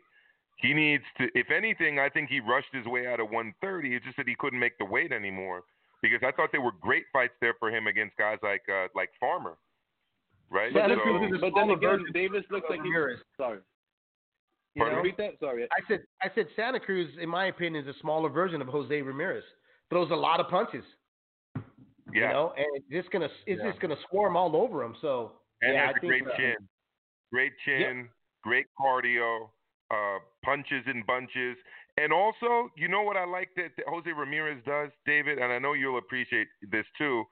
You know, he jabs to the body. He varies his jab, and also he doesn't throw everything with power. He'll throw in a few flurries and then hit you with the powerful one, whether it's to the body or to the head. He hides his power, but with power punch with volume punches. But you know, he'll throw in the fourth or fifth shot in a flurry will be a power shot. So you guys really think that Ramirez would wash Davis, like completely destroy him? Right now, I'd see that as like almost destroy him. No, I think Davis. That sounds crazy to me. Well, let me tell you this: Davis, to me, right now, with Gamboa, who had a torn Achilles, was way out of his prime, was able to touch Davis.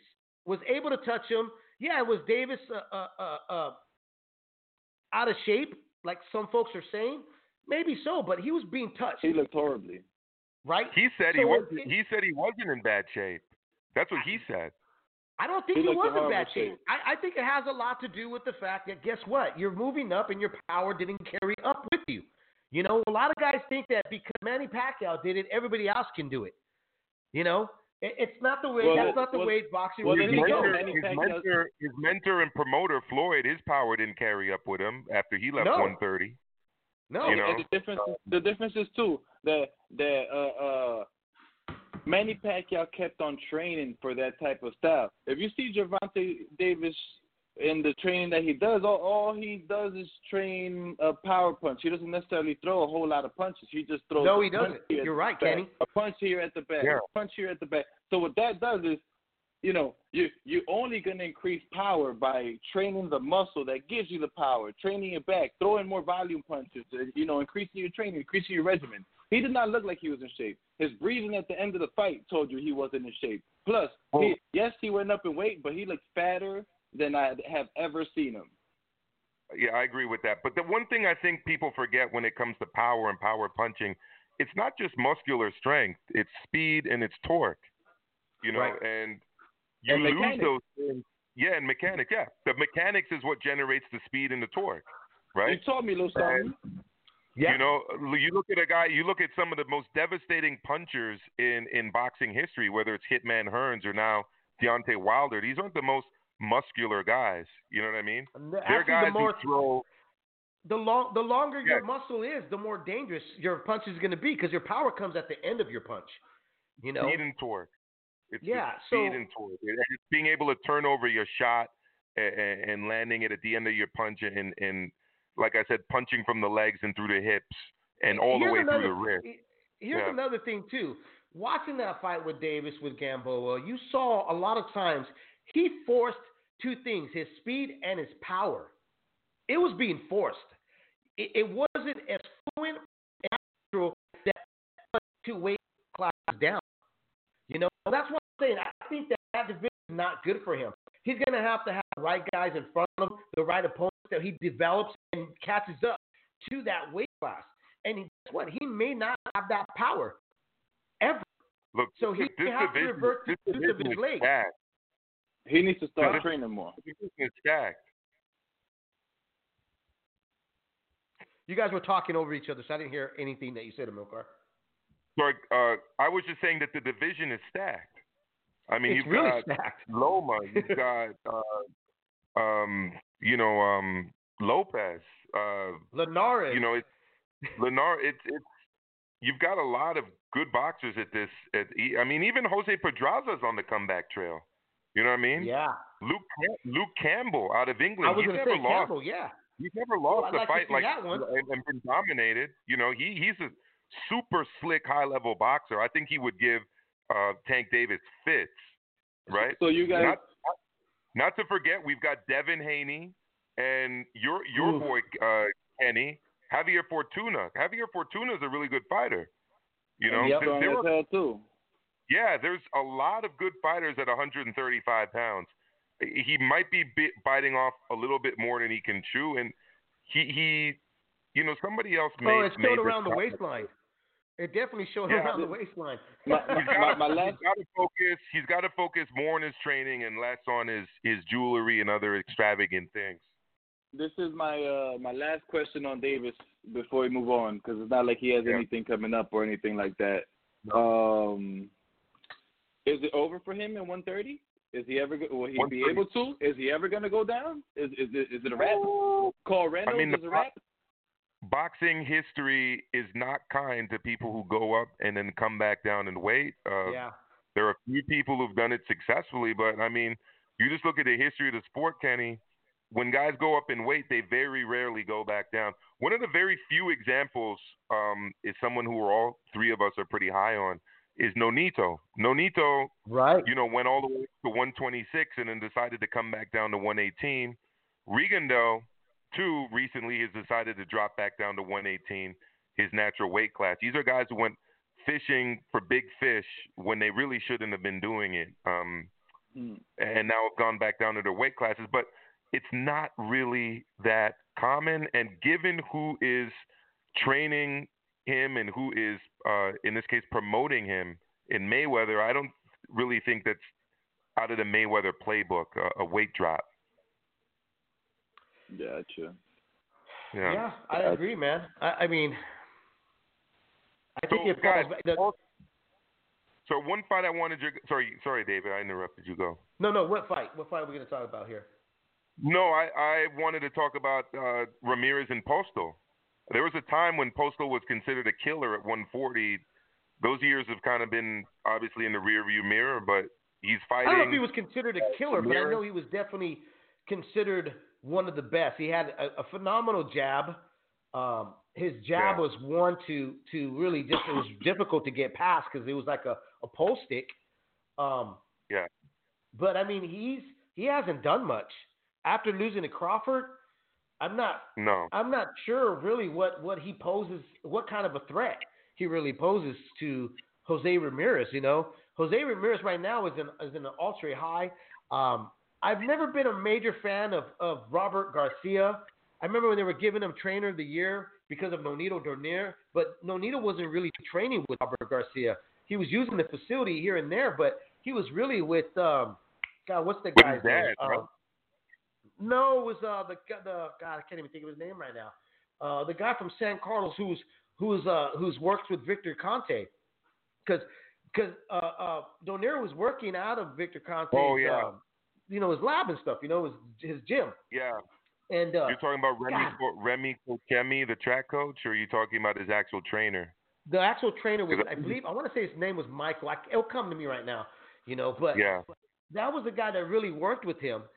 So Jose Ramirez right now, I'm very impressed because I think that with every fighter and trainer need to have a certain chemistry, and there has to be some similarities, so that they can adapt and they can really the conversation between them is very clear of what they're both trying to reach and get the goals, right? And Garcia. No, go ahead. What are you gonna say? No, you're good. Finish off, David. Yeah. Well, I'm just saying that Garcia, to me, I think has brought out the best of Jose Ramirez right now. I think that this is a keep busy fight to see what Taylor's going to do because, obviously what happened to Progress losing to Taylor. I think that's what they're doing. They're waiting. They're waiting to make their move. It's, at the end of the day, boxing in the ring could be a chess match or a checker game, but it's the same exact way in the business aspect. It's very cutthroat, and you have to sit and wait back in the tall grass and wait for the moments to attack so that you can, get the bigger fights that you're looking for. And I think that's what they're doing, is keeping their fighter busy, polishing up Ramirez's tools, and Victor Postal is a good name because that's the only reason I see that fight, the fight being made, was to keep him busy and to keep his tools polished. Yeah, I agree. I mean, Josh Taylor is a southpaw and Postal's an orthodox fighter, but they're both tall for their weight class. They're both athletic, and they're both known for carrying some pop in their punches. Should be a good fight. It should be a good fight. It's taking place in China. I'm not too sure why, but again, look, obviously I'm going to watch it. I'm intrigued. I want to see how he does, Ramirez, because obviously the win against Maurice Hooker was spectacular. The win when he unified the titles. and I'd like to see how he does in a different environment against a taller guy. And obviously the fight I'm looking forward to is a potential fight for 2020, which is one of the themes of today's show, is a fight to unify the division with Josh Taylor. Same here, man. That's the fight that I really want to see. I don't think Victor Postol is going to pose any problem. I don't think he's going to be Maurice Hooker. I think Maurice Hooker didn't have all the right tools, to keep Jose Ramirez. He fought Jose Ramirez's fight. The one thing that Hooker brought to the table was that chin and that determination to get back up. He got beat fair and square. Victor Postol, I don't think he brings that. I don't see that happening. I don't think that he's going to be able to weather the onslaught that Jose Ramirez is going to do to him. I'm actually thinking that Jose Ramirez stops Victor Postol within 4 to 5 rounds. Yeah, that seems fair. Now, I have another fight that I actually want to ask you guys about. I noticed we have 30 minutes. We're running down, or 25 minutes now. We're running down on time, so I just want to, before the show's over, I want to ask you guys about this, and especially because one of them is Mexican, and my boy David is Mexican, and I'm not sure you're gonna be too happy about this guy, but it's a milk car's favorite friend, Mr. Spike O'Sullivan, fighting David Duenas' boy. The bazooka, the Mexican bazooka, Jaime Munguia. Yeah, Munguia. So I guess my original thoughts regarding this fight is that it's a funny fight. It's a funny fight between two funny guys. I actually like Jaime Munguia, and I feel like he's okay. He has a good body and a good size. He's just an average fighter to me, though. Like, he needs to develop somewhat his fighting ability. Or let's just say it, dude. Let's just say it. Jaime Munguia is a solo boxeo, late at night fighter. Damn. He caught the imagination of fight fans by beating smaller guys. Okay, if we're gonna say that Gennady Golovkin was beating smaller guys, the obvious is Jaime Munguia made a career on beating smaller guys. Sullivan, God, the only thing that's really attractive about his style is his mustache. Other than that, this fight is really meaningless. I think Munguia is gonna probably struggle with Sullivan, which he shouldn't, but he will. I think he'll struggle with him for just a short bit, but I think Sullivan is just happy to be there with a pint and take punches, and people talk about him during the fight. But I don't see this as a threat to Jaime at all. To me, it's a keep busy. Why? Because he's generated a fan base. He's generated a buzz. When I see other Mexicanos that ask me, like, hey, man, what do you think about Jaime? I actually had one guy that actually told me that Jaime Munguia was the future of Mexican boxing. I almost hit him with my Modelo bottle and stuff because I was like, dude, what are you talking about, bro? Like, are you serious? You mentioned, David, that he's been beating smaller guys. I actually thought he got beat by a smaller guy, Dennis Hogan. Smaller guy, right. When they fought in Monterrey, Mexico. I mean, it was a majority decision, but, if a guy from Australia who's originally from Ireland gets a majority decision against a Mexican fighter in Monterrey, we can pretty much just say that was probably a win. Yeah. I mean, I agree with everything you said. I got nothing against Jaime. I like Jaime. Me too. But I think that I got to be honest about it, He's not a future Julio Cesar Chavez. He's no Morales. He's no Barrera. He's definitely no Canelo. He's a better dedicated fighter than Julio Cesar Chavez Jr. But I tell you what, he's no Omar Chavez. Omar Chavez is a better fighter than Munguia. You mean he doesn't get high and eat cookies and Cheerios? No, which I'm not knocking. I mean, if that's what you like to do and get paid $2 million just to show up to say that you got punched in the nose, Let's bring that up. We haven't even talked about that, about the beer bottles being thrown. First off, if you're throwing good beer, I should punch you in the face. Okay? I agree. Don't take your anger out on good beer. What the hell's wrong? Finish your fucking beer before you throw your beer. Please. You know how it irks me to see good beer flying across the arena and hitting the canvas and the ring? And here's another thing. If you're pissed that Julio Cesar Chavez Jr. quit on you, that's shame on you. Because I tuned in to actually watch the circus. When I go to the circus, I go because I want to be entertained by the clowns and the elephants and everything else that comes with the circus. And guess what? Yeah. That's what I got. I wasn't pissed. That's I was exactly actually what you laughing of the whole thing. The guy comes out with color hair. He looked like an addict. Okay, nothing against addicts, but he looked like the guy that he lives from Stockton, California. And then he shows up. He looks at it. I mean, his dad said it all for everybody that was not just Mexican, but everybody that's a hardcore fight fan. It's just like, fuck, this guy did it again. Like he pulled this off again. He's the greatest. I used to say Floyd Mayweather was the greatest musician in boxing. Julio Cesar Chavez is the greatest musician in boxing because he actually made promoters and commissions and fans that showed up to the arena at a $25 ticket believe that he was really going to show up for the fight. That's magic, people. That's magic. But it looked like it. It looked like it in the beginning. It really looked like it in the beginning. Like that's he magic, really did show up for the fight. He fooled the hell out of me. That's the fucking illusion right there. Is that he made you believe that he was going to show up, and in all reality, he wasn't going to show up. Now here's the thing. I'm not mad at the kid because me and Milcar had a great conversation about Julio Cesar Chavez Jr. off the air on a conversation on the phone. And I said this to Milcar. I remember the conversation, Mil. I told Milcar, well. Here's the thing that nobody's bringing up. Is that, for one, he's carrying his dad's name. There's the pressure there. Never going to be like his dad. He really didn't. He had no amateur background. He was thrown to the wolves. How much did his dad really spend the time to teach the kid how to fight properly? And here's another thing.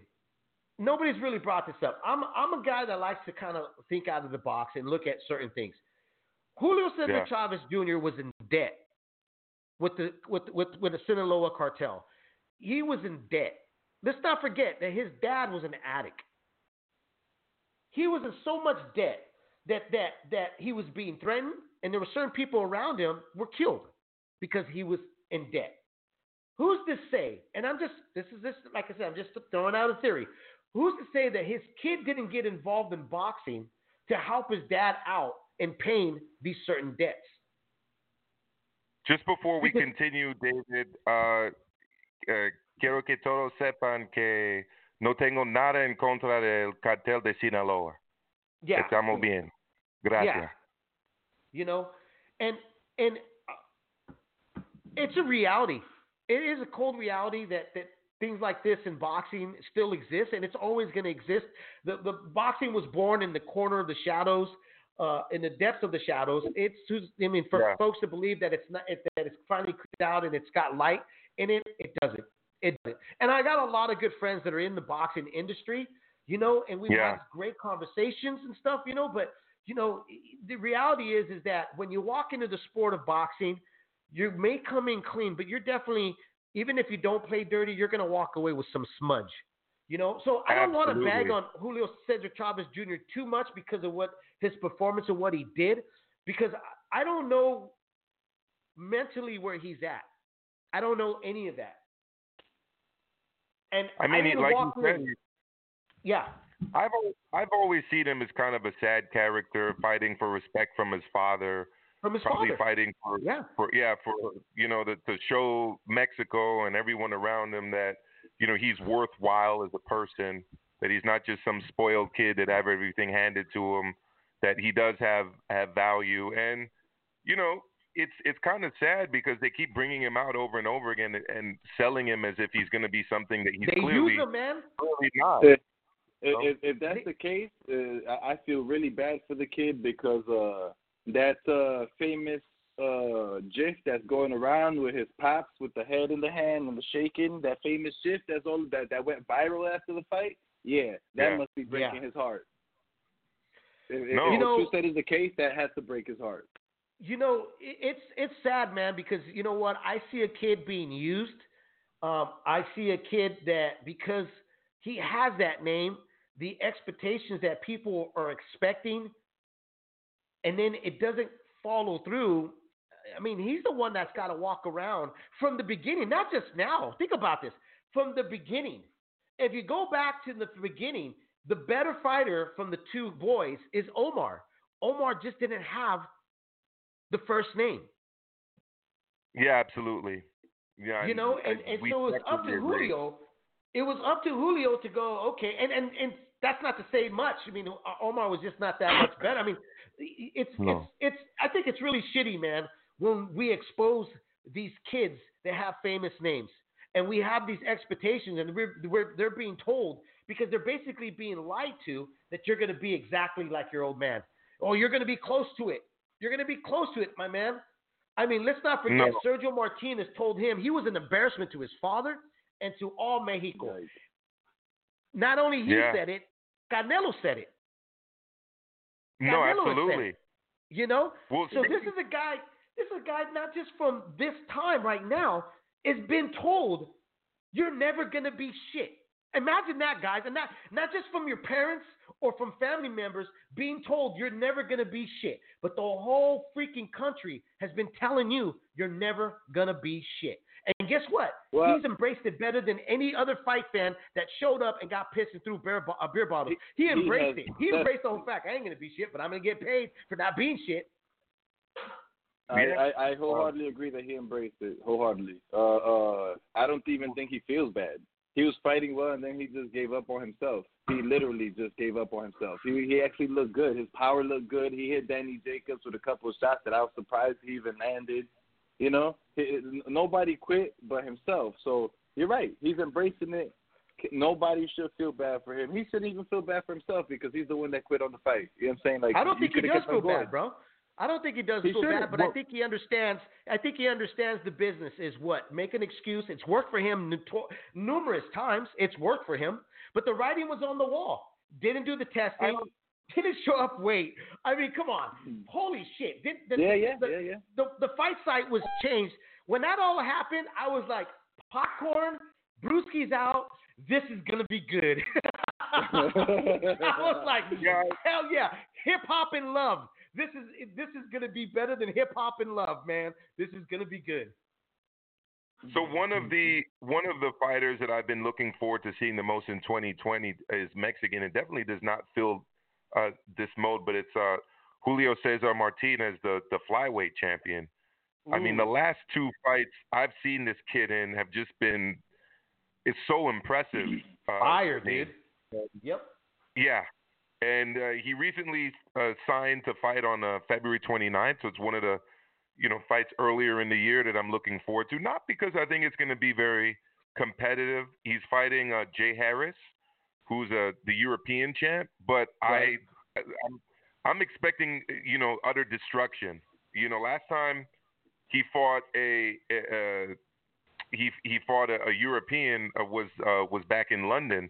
And I'm sure you guys remember, I mean, he got the no contest, but from the beginning of the fight until the bell was rung, he was just all over his opponent and just like beat him relentlessly. What do you think of this kid, David? Oh, I like this kid, but I'm going to tell you what. I'm soaking it all in with him.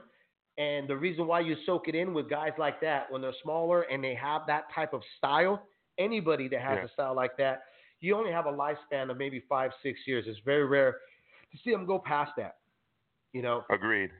So, when we got guys like, Brandon Rios, I like the Brandon Rios style. He threw a lot of punches. He threw a lot of body punches, but he ate a lot of punches. And I remember telling fans all the time, enjoy that style. Enjoy him now because it's not going to last. It's just not going to last, So the kid Martinez, I like him. Can't wait to see him again. Whoever he fights, I think it's always going to be very exciting. Yeah, absolutely. And, the last big fight that's kind of been announced but we haven't determined yet when it's going to take place is the final of the World Boxing Super Series, the Cruiserweight final, between Junior Doticos, who I felt had the best knockout of last year when he destroyed Andrew Tabiti in the 10th round. It was great. just a brutal, savage knockout. Great. He's facing off against Maris Bradis, who's a top cruiserweight, has been for a few years now.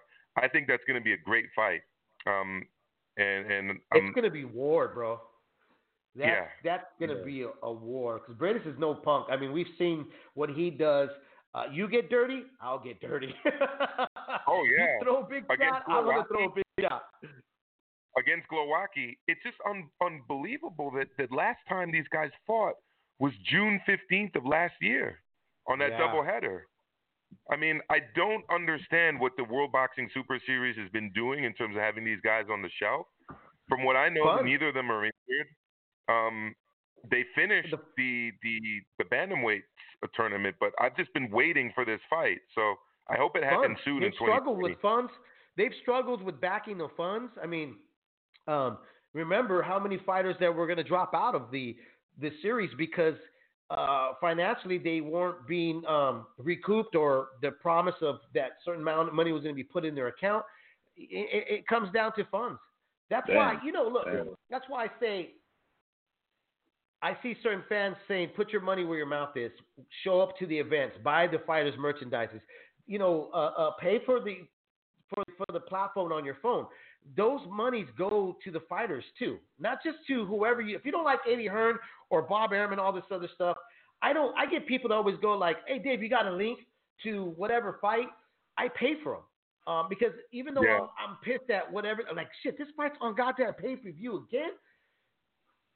I always go back and go, well, you know what? These fighters put their lives on the line, and whether I know them or not, they're not a known name. They're there for our entertainment. So I try to give back, and that's the only way because I can't normally make it to a live fight, to whoever they're going to fight or whatever state. I can't always make it. I'm a blue collar guy, and that's what this sport is. All blue collar guys. We can't all make it to the Staples in LA, and go to every single fight event.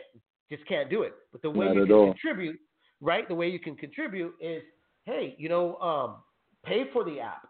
If it's only for that one-time deal because it's going to be a one fight out a month, and you're gonna, and you don't want to pay for that, just pay for that one day. So going back with the World Series, that was the main problem. They didn't have a home, and they weren't getting the funds that at the time Schaefer promised that he was going to deliver. And luckily, the zone helped out, picked up the bill, and other people jumped in and picked up that bill. So that's why I dragged out for so long. It could definitely be more successful, I feel. And I know that Milcar and yourself probably not going to agree with me. It would probably be more successful if they took it to the premier weight classes as opposed to the other weight classes that are not as popular. We were talking about this other day. It would, but now you're talking about major money, because here's the thing, though, Kenny, is that the premier weight classes, everybody that's in that division don't want to participate with that. That's the problem. When you already have guys with established names, they don't want to participate with that because see, now they're equally being paid. There's no I'm A side and you're B side. No, you're all equals. And fighters' egos sometimes get in the way with tournaments. Why do you think the middleweight division had never got developed? Go for it. What are you saying? Not just the fighters. Not just the fighters, David, but you actually have promoters like Bob Arum that say that he'll never put his guys in the tournaments at all. And it's unfortunate because, look, we were talking about Jared Hurd kind of falling off the map earlier. What the hell happened to Murat Gassiev? I mean, he had an amazing tournament run. The last time he fought was 2018 against Alexander Usyk, right? Wow. What's going on, Murat? I thought he was moving up to heavyweight. That's what I heard, but he hasn't fought. He hasn't done it, right? Right. Should probably stay in cruiserweight. And he was on one of that fight. I know at the time we kind of argued about this, Kenny, because you didn't see it live, and I always think that if you don't see fights live and you know the result, that it's not as exciting as if you watch it live and you don't know what happened. Oh, absolutely. But the fight between him and Dorticos was like one of the best fights of that year. Oh, yeah, it was just savagery, It, man. it was really good. I remember the surprise. I remember you were so upset. I remember. Yeah. So look, I think what we've discussed tonight is kind of the ups and downs of being a boxing fan. You know, yes, there were good fights on the horizon for 2020, but obviously there's the frustrations we have, whether it's with, Terrence Crawford not being able to find fights, guys that we like Hurd, not necessarily setting an agenda for themselves and giving us anything to look forward to. But then we also have like some of the bright spots to look forward to as well, like Fury Wilder, which I'm sure we'll get into as the fight gets closer, and fighters like the young Martinez that's coming up the ranks, and potentially, hopefully, a unification fight at 140. So I've kind of given the stuff I'm looking forward to. I don't know if you guys have anything else you wanted to mention that wasn't already discussed. No, there's fights, but there's fights that are coming up that we probably discuss in the future. They'll probably give like full episodes, or not full, but like a half an episode to. So I don't think it's stuff that I would bring up, Dave. I think honestly we covered some stuff. I mean, we didn't have an exact schedule of what we were going to talk about. Yeah. I think though we touched on some stuff that we should have discussed here for the 2 weeks that we were off, that we were on air. I'm looking forward for 2020. I think that the schedule so far that we were seeing is actually pretty solid. The amount of boxing that has been put on for 2019 has really kind of shown us the possibilities of how our Thursdays, Fridays, Saturdays, and Sundays are going to look. I think it's a great time for boxing fans. It's something that we've asked for, and now we're being saturated with it. We can't watch all the fights, but we can definitely make the effort of watching the fights that are most important to us. I encourage everybody to try to watch everything, the lower weights to the heavier weights. They're as exciting. The lower weights are as exciting as the heavier weights. Let's not forget the lighter weights carried the heavyweights when there was at a landmine of nothing.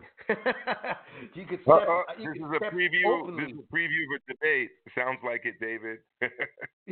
Sounds like this is a preview of a debate that we can hopefully have. He's getting you guys warmed up for a future debate. Yeah, we got a future debate here between the three of us about divisions. And but no, going back to 2020, it's very bright. I think that the only thing that, like I mentioned earlier, if you tune in on Leaving the Ring here, is that fight fans, we just don't like fantasy fights. We don't want to talk about the ifs and ands and the possibilities. We want to talk about when it's about to happen and when it has happened. That gives us the adrenaline that we all seek. Boxing is an adrenaline for a fight fan. It is that fix that we need to see the best face the best. I could speak for every hardcore boxing fan when I say we don't care about your purse. We don't care who your promoter is. We don't care what network you're on, because year after year and after year, we've seen those roads get crossed. We've seen those, negotiations be made. We've seen those fights that said that the possibilities of it ever happening end up happening. It boils down to who wants to be great.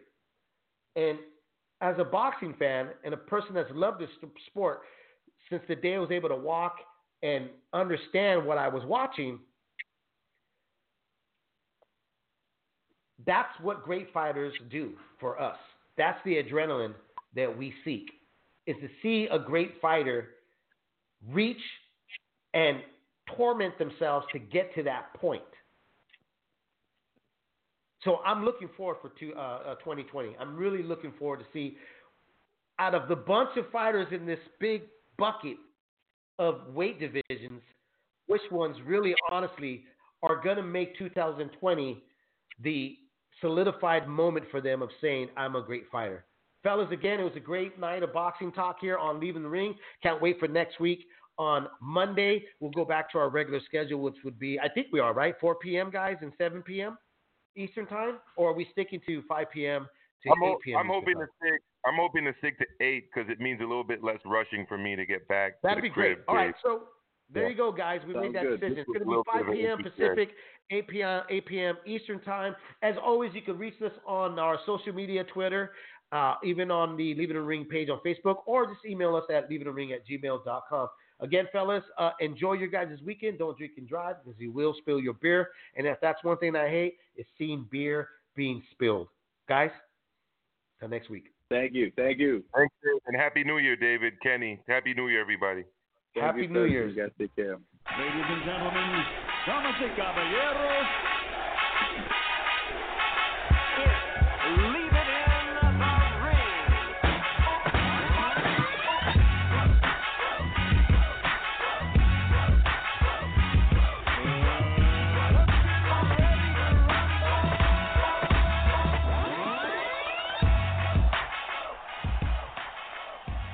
Hello, it is Ryan, and I was on a flight the other day playing one of my favorite social spin slot games on ChumbaCasino.com. I looked over at the person sitting next to me, and you know what they were doing?